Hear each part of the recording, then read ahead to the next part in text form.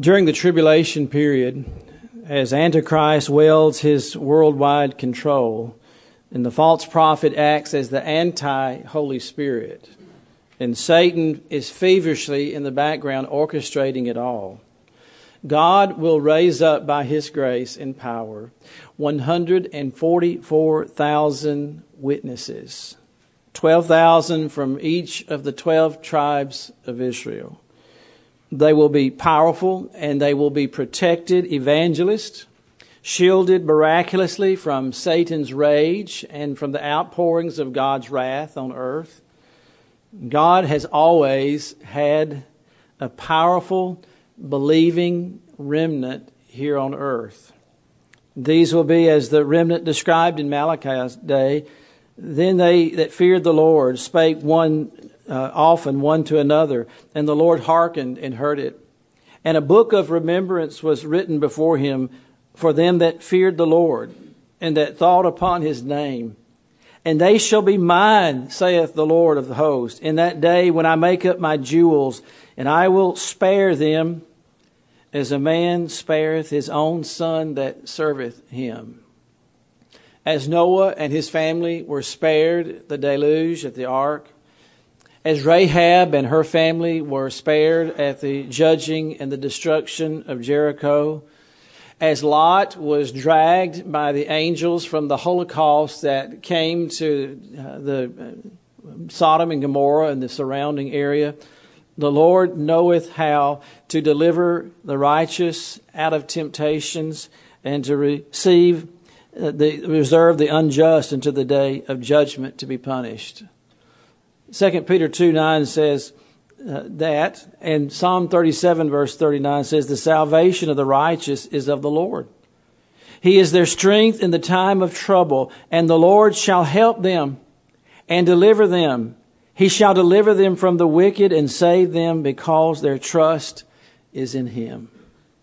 These witnesses were sealed by the Holy Spirit of God back when the seventh seal was opened in chapter 7. And now they are revealed gloriously on Mount Zion with Jesus Christ. While these 144,000 are not the only ones saved during the tribulation period, they are called out by the Lord and commissioned by Him to proclaim His gospel in the darkest time ever known to man on earth. There will be a great host of Jews and Gentiles alike who come to know the Lord during this time. Many as a result of the efforts of these 144,000 witnesses. Many of those who are the fruit of their labor will be called upon to die as martyrs. And there will be a great host martyred for the cause of Christ during this period.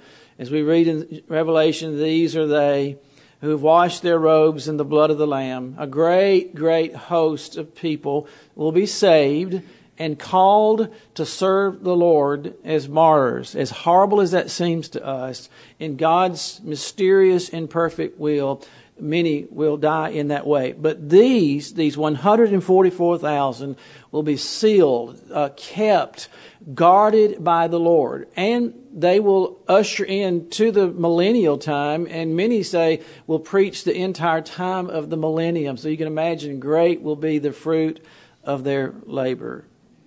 These witnesses will victoriously join Christ on Mount Zion when He comes to rule and reign. Remember that chapters 12 through 14 are an interlude or a parenthesis in the action that we see here in Revelation.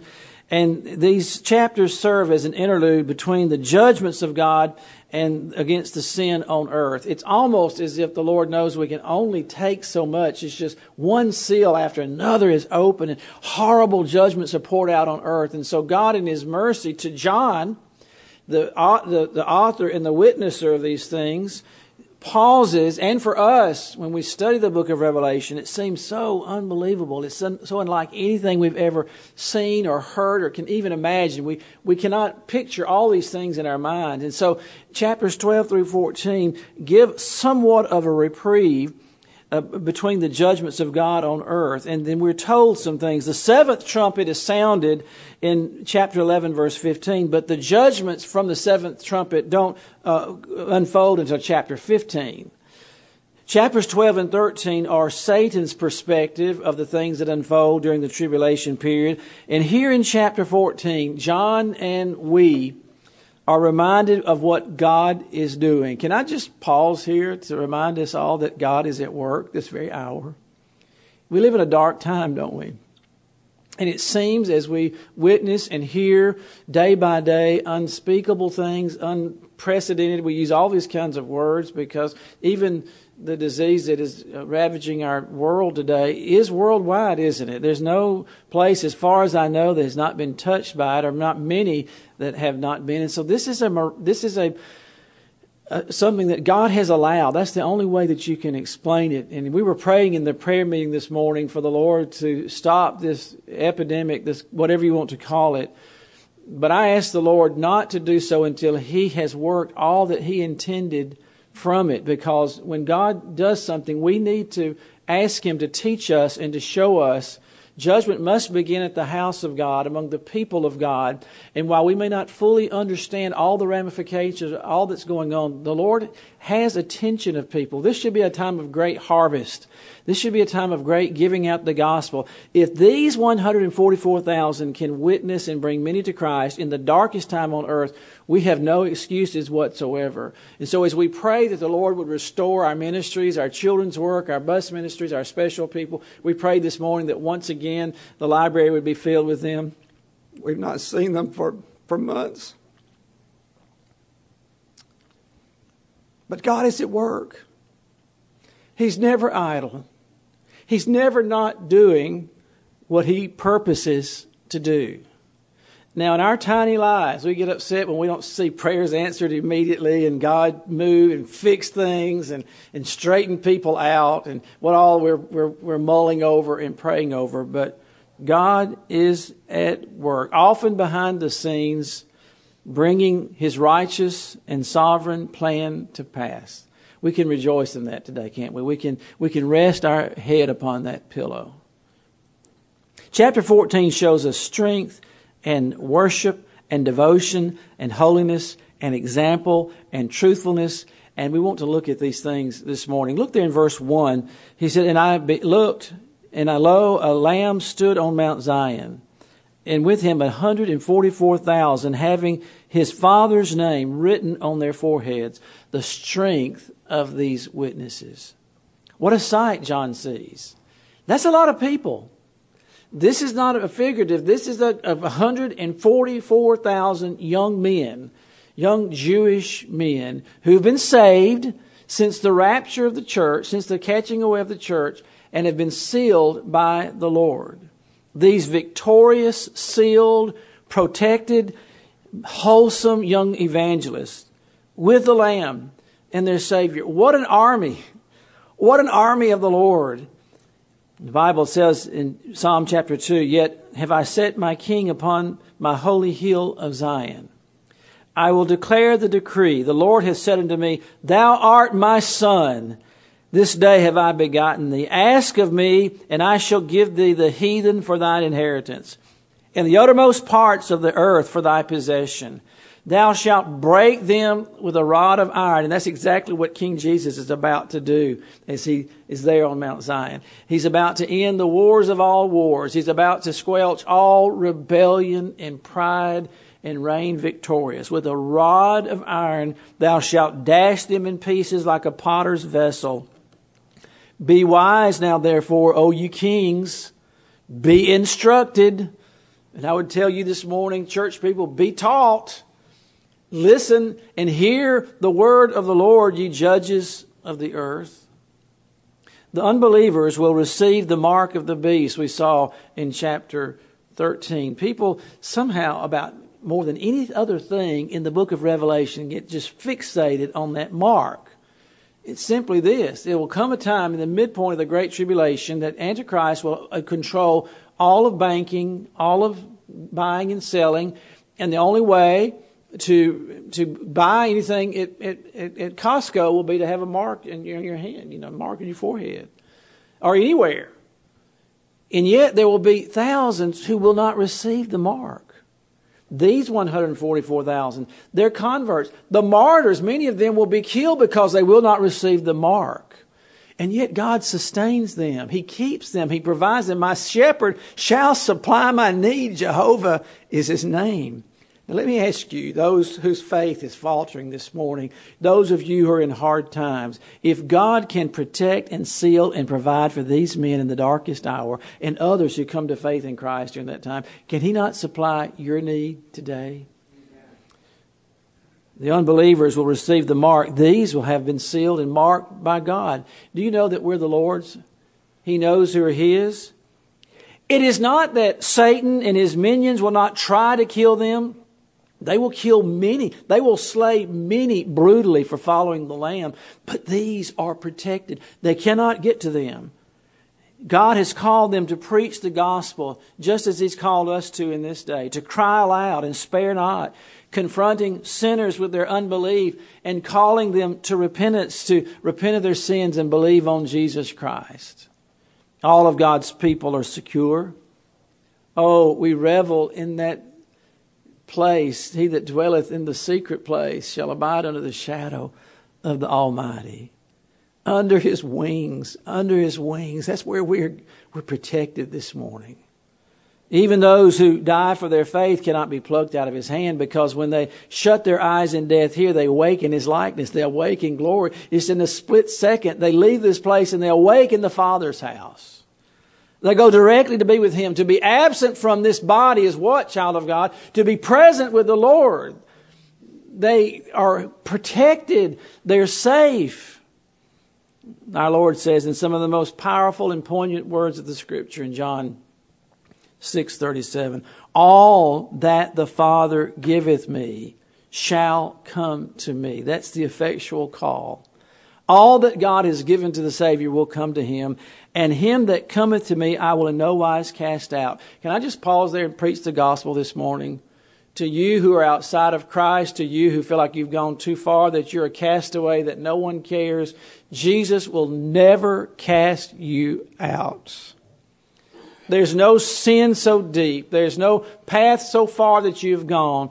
The prodigal was eating slop in the pigsty when he came to himself and went to the Father. Would you run to the Father just now? It's a lie of Satan that you cannot be delivered, that you cannot be forgiven, that you cannot be cleansed.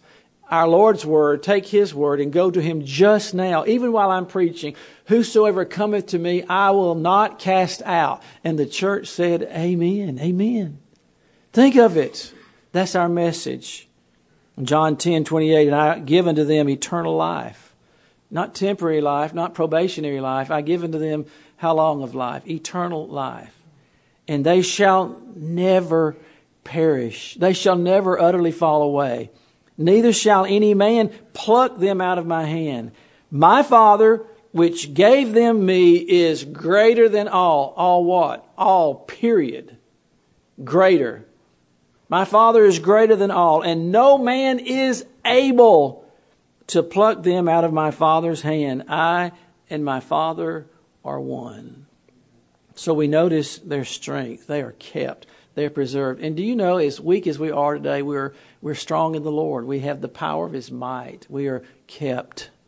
We are secure in Christ. All other ground is sinking sand. Outside of Christ, the storm will rage and you will be crushed. But in Christ, on the foundation of Jesus Christ, you're eternally safe. And then we notice in verses 2 and 3 their worship. I heard a voice from heaven as the voice of many waters, and as the voice of great thunder. Their worship was loud. And I heard the voice of harpers harping with their harps, and they sung, as it were, a new song before the throne and before the four beasts and the elders. And no man could learn that song but the 144,000 which were redeemed from the earth. Have you noticed that wherever the Lamb is, there will be worship? And here they're singing the song of salvation. Like Paul and Silas, after they were beaten for preaching the gospel and put in a prison, they sang at midnight. Now let me just tell you, church, if Paul and Silas, after being severely beaten, could sing at midnight, what was your excuse for not lifting your voice this morning? even after beating these evangelists, even after going through great trials and untold persecutions, still sing praise to the Lamb. Is he not worthy of our praise? Is he not worthy of our unloosed tongues, of our joyful adoration? Their voices sounded like to John like many waters, like the Niagara Falls, like thunder. The bass, I guess, we're thundering out the bass part on All Hail the Power of Jesus' name. Can you imagine the voices with their power and might, and the harpers with their harps? Let me ask you, does your praise compare with this? Or were you silent during our singing this morning? If these can sing like this under these circumstances after all they've been through, why not you? If I didn't have a voice box, I would mouth the words. I would do whatever I could to ascribe glory and honor to the King of Kings and Lord of Lords. We are to be, I remind us often, living doxologies of praise to the Lamb that was slain. All glory and praise to the Lamb that was slain, who has borne all of our sin and has cleansed every stain. Hallelujah, thine the glory. Hallelujah, amen. Hallelujah, thine the glory. Revive us again. Their song began back in chapter 5 verse 9. Chapter 5 verse 9. You might want to look back there. They sung a new song saying, Thou art worthy to take the book and to open the seals thereof, for thou wast slain and hast been redeemed us to God by thy blood out of every kindred, every tongue and people and nation, and has made us unto our God kings and priests, and we shall reign on earth. And I beheld, and I heard the voice of many angels around about the throne, and the beast, and the elders, and the number of them was 10,000 times 10,000, and thousands of thousands. A whole lot of voices, saying with a loud voice, Worthy is the Lamb that was slain to receive power and riches and wisdom and strength and honor and glory and blessing. All of that is due his name. And to every creature which is in heaven and on earth and are under the earth, and as such are in the sea, and all that are there in them, I heard them saying, Blessing and honor and glory and power be unto him that sitteth upon the throne. Their singing wasn't just noise. So much of what is called music today, and even worship, is not music. It's noise. It isn't musical. But the Holy Spirit records to us that their voices sounded like harps, like finely tuned harps. Their singing was melodious. And they were like harps. It was joyful and beautiful and uplifting. This so-called new song is a song about redemption. It is the theme of all of our songs. Wherever God's people gather, they will soon sing about the redemption, the blood of Christ, the sacrifice of the Savior. We cannot stay away from it. We're transfixed by the wounds that purchased us. And forever will be memorialized in heaven in that body, that sinless body that bore all of our sin, took our place, and paid an eternity of hell that we should pay when he hung between heaven and earth. Is that not something to sing about? If that doesn't rouse the innermost parts of your soul, then I wonder about your relationship to him. Now, the Bible tells us the angels will join the Old Testament saints, the raptured church, and the redeemed tribulation saints who've been brutally killed. They have something to sing about too, don't they? All praising God for his glorious salvation. Now, the angels have not experienced redemption. The unfallen angels have never been lost. They've never experienced sin. The fallen angels can never be saved. And so these angels, in a way, I pity them. They have not known the Lord in the way that we do. And so our singing is from a different perspective. Theirs is from the sinlessness, the glory which they've beheld with him since the beginning of time. The perfect harmony and glory of God the Father, God the Son, and God the Spirit. They sing with a knowledge that we do not have.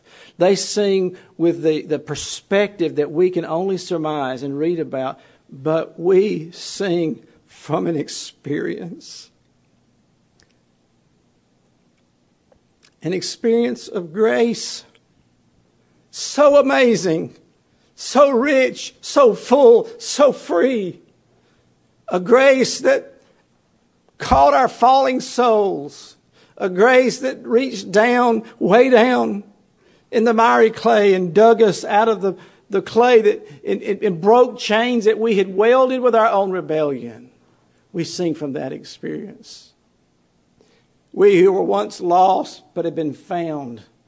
We who've been regenerated by the miraculous power of the Holy Spirit. We which have been taught to fear and reverence His name. We sing from experience. They sing from perspective and knowledge.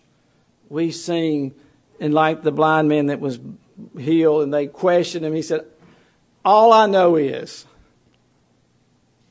I was blind, but now I see. That's my argument. That's my apologetic. It's my testimony. I was blind, but now I see. You can't take that from me. You can argue Jesus Christ out of your reasoning, out of your test tubes, out of your equations, out of your science labs, out of your philosophy. I was blind, but now I see. Period. And that's why I sing. That's what I'm singing about. All of heaven will overflow with praise because of God's redemption, culminating in the return of Christ. The worship of heaven comes down to earth. That's a glorious thing when that happens.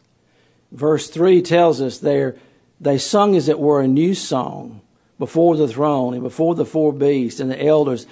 And no man could learn the song but the 144,000 which were redeemed from the earth. The unsaved can't sing salvation song. They have no clue. It's just going through the motion. They can stand and sing Amazing Grace, how sweet the sound, and may sing with the most beautiful voice on earth, but they cannot sing, the unsaved cannot sing from the experience of a saved sinner. It's all the difference in the world. But those who've been redeemed, who've been bought with a price, saved by the blood of the Lamb, can sing aloud of saving grace. 'Twas grace that taught my heart to fear, and grace my fears relieved. How precious did that grace appear the hour I first believed. These 144,000 are unique in so many ways. They were saved after the removal of the church.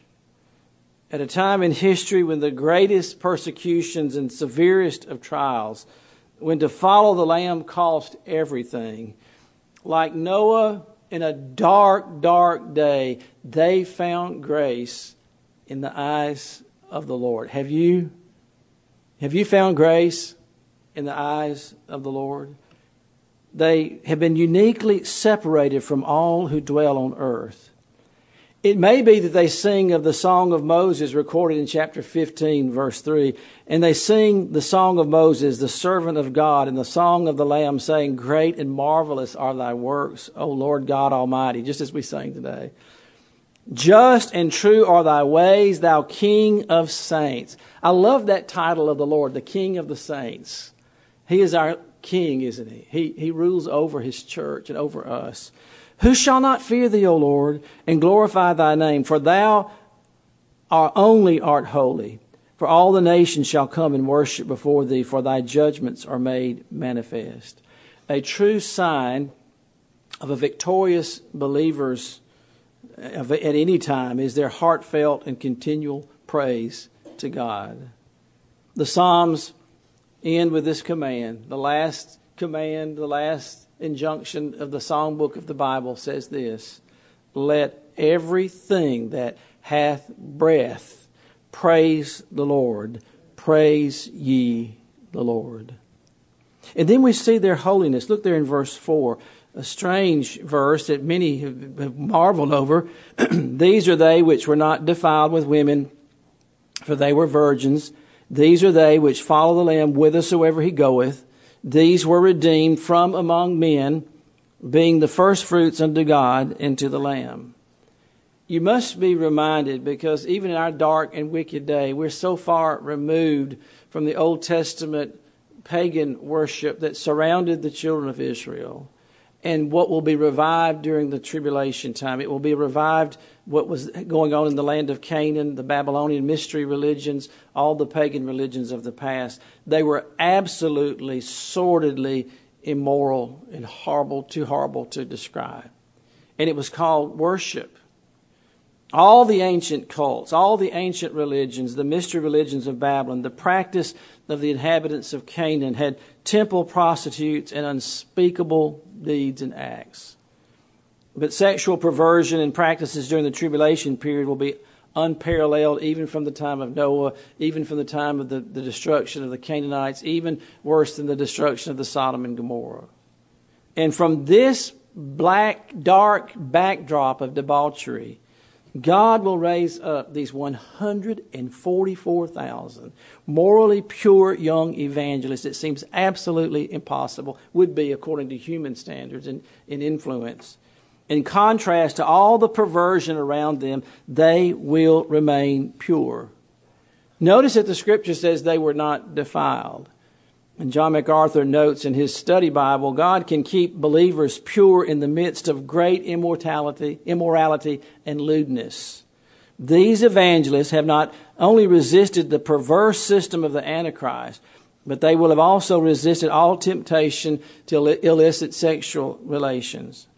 Now, this does not mean that these were necessarily unmarried, because the marriage bed is undefiled and marriage is not prohibited from God's people. And so this does not mean, the description of them when you read it is not saying that they were not married, but they did not violate their marriage vows, and they were pure in this godless, perverted world. They were chaste could also mean that they were faithful to their marriage vows. It applies in both ways. Maybe some of them were like Paul and unmarried, but probably with that many of them were. Notice their devotion in verse 4. These are they which follow the Lamb whithersoever he goeth. The will of God was their life and their breath. They lived to do the will of God. They are completely loyal to the Lamb. Are you? Am I? We must remember our Lord's demand, if any man will come after me, let him deny himself. These did. They could in the worst time on earth. Can you? These, let him deny himself and take up his cross and follow me. The marks of true conversion in any day. Then we see their example. Look in the latter part of verse 4. They were redeemed from among men, being the first fruits unto God and to the Lamb. While the saved here have been bought, all of us have been bought at the cost of the precious blood of the Lord Jesus Christ, his sinless life and his precious blood. These were bought for a unique ministry and purpose. They will be as the first fruits to God and to the Lamb. When you study the Old Testament offerings, the Old Testament believers offered a first fruit of everything they had, the first of their crop, the first fruit. The very first of everything that came their way went to the Lord. The first fruit of all the firstborn were the Lord's. This was a principle embedded in their hearts and minds. The first belonged to the Lord. And it's the New Testament standard as well. Seek ye what? Last or third or 10th? No. What is it? Help me. Seek ye first the kingdom of God and his righteousness. And all these things, these material things in the context, will be added to you. It was a sign of their redemption that God owned it all, owned them, owned their children, owned the firstborn, the first fruits of all their crops. And it was to be used for the glory of God and in his service. These 144,000 will set aside and be set aside to the Lord as an offering, a first fruit offering. And they saw themselves as such, preaching the gospel to a putrid society, to a lost, God-hating world, despised everywhere they went. These young men will be hated in society. They will be mocked. They will be jeered. They will be made fun of, their whole ministry. And yet they live to proclaim Jesus Christ. They represent a great host of others who will be saved during the tribulation period and even during the millennium. Remember what Paul said in Romans chapter 11, verse 5? I would not have you to be ignorant, brethren, that you should be ignorant of this mystery.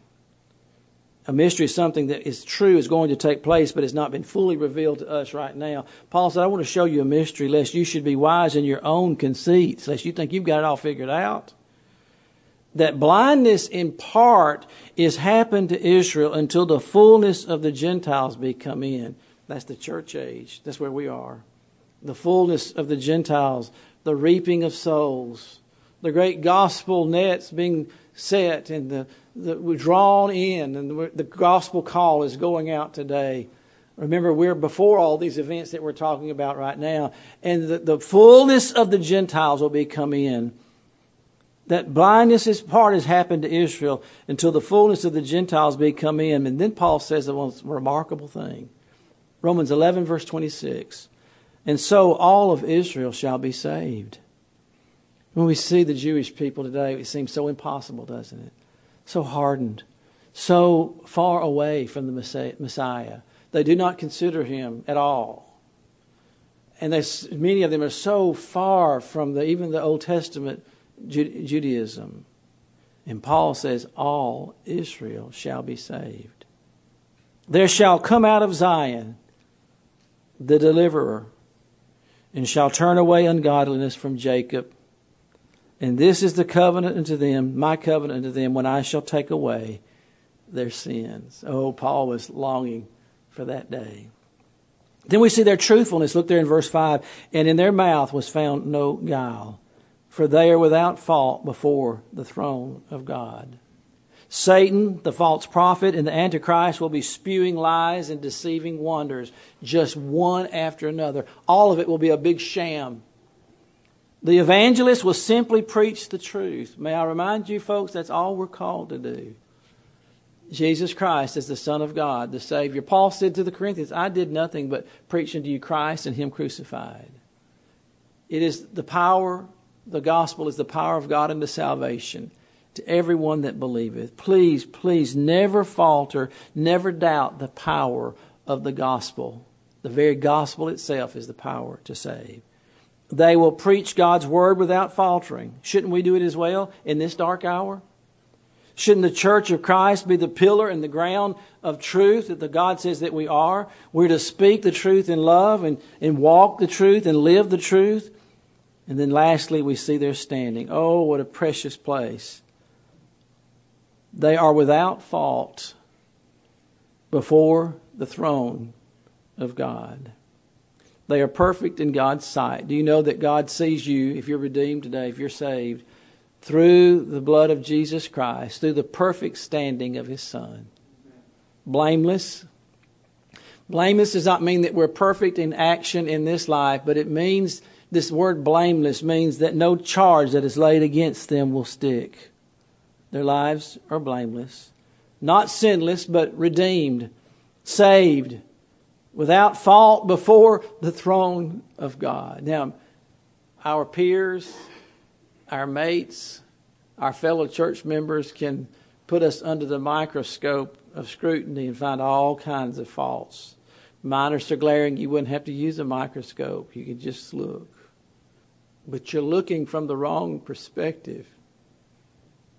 If you could climb up into the Father's lap and look through the lens of redemption, if you could look through the lens of the perfect righteousness of Jesus Christ, you would see that all of us have no record but His. Oh, praise His name. Like them, we're to live holy lives in a dark time. We're to preach the everlasting gospel. We're to live lives dedicated to the will of God, to the cause of God, the church that He's building on earth. I will build my church. That's what God is doing right now. As warped and as flawed as we are, this is God's doing. He will perfect His church. He knows exactly how to do that, and He will do that. We don't reject the church because there's sinners in it. If you find one where there's no sinners, don't join it. You'll mess it up. There's no such place on this earth. That's heaven. and we long to be there. But until then, we have each other. The church is not raptured yet. Christ loved the church and gave himself for it. Do you? Are you? Is that what you're doing? And in their mouth was found no guile. They spoke the truth. And they are without fault before the throne of God. Oh, what a blessed place. Oh, what a standing is mine, the song says. My standing is not in my works, not in myself, but in Jesus Christ. Let us pray. Oh, Lord, we praise you this morning. Words fail us to describe our love and our adoration to you. But we pray that the Spirit of God would move in our midst and help those outside of Christ to see their great need. Lord, may they see what Christ has wrought, what he has done. Oh, what a Savior we have. What a glorious, glorious Savior we have. We want all to come to know him. May we be pure and righteous as these are that we've read about today. May we live the gospel before a frowning world. Oh, Lord, work in our midst. Work in this time, Lord. Bless the word that was preached today. In Jesus' name, amen.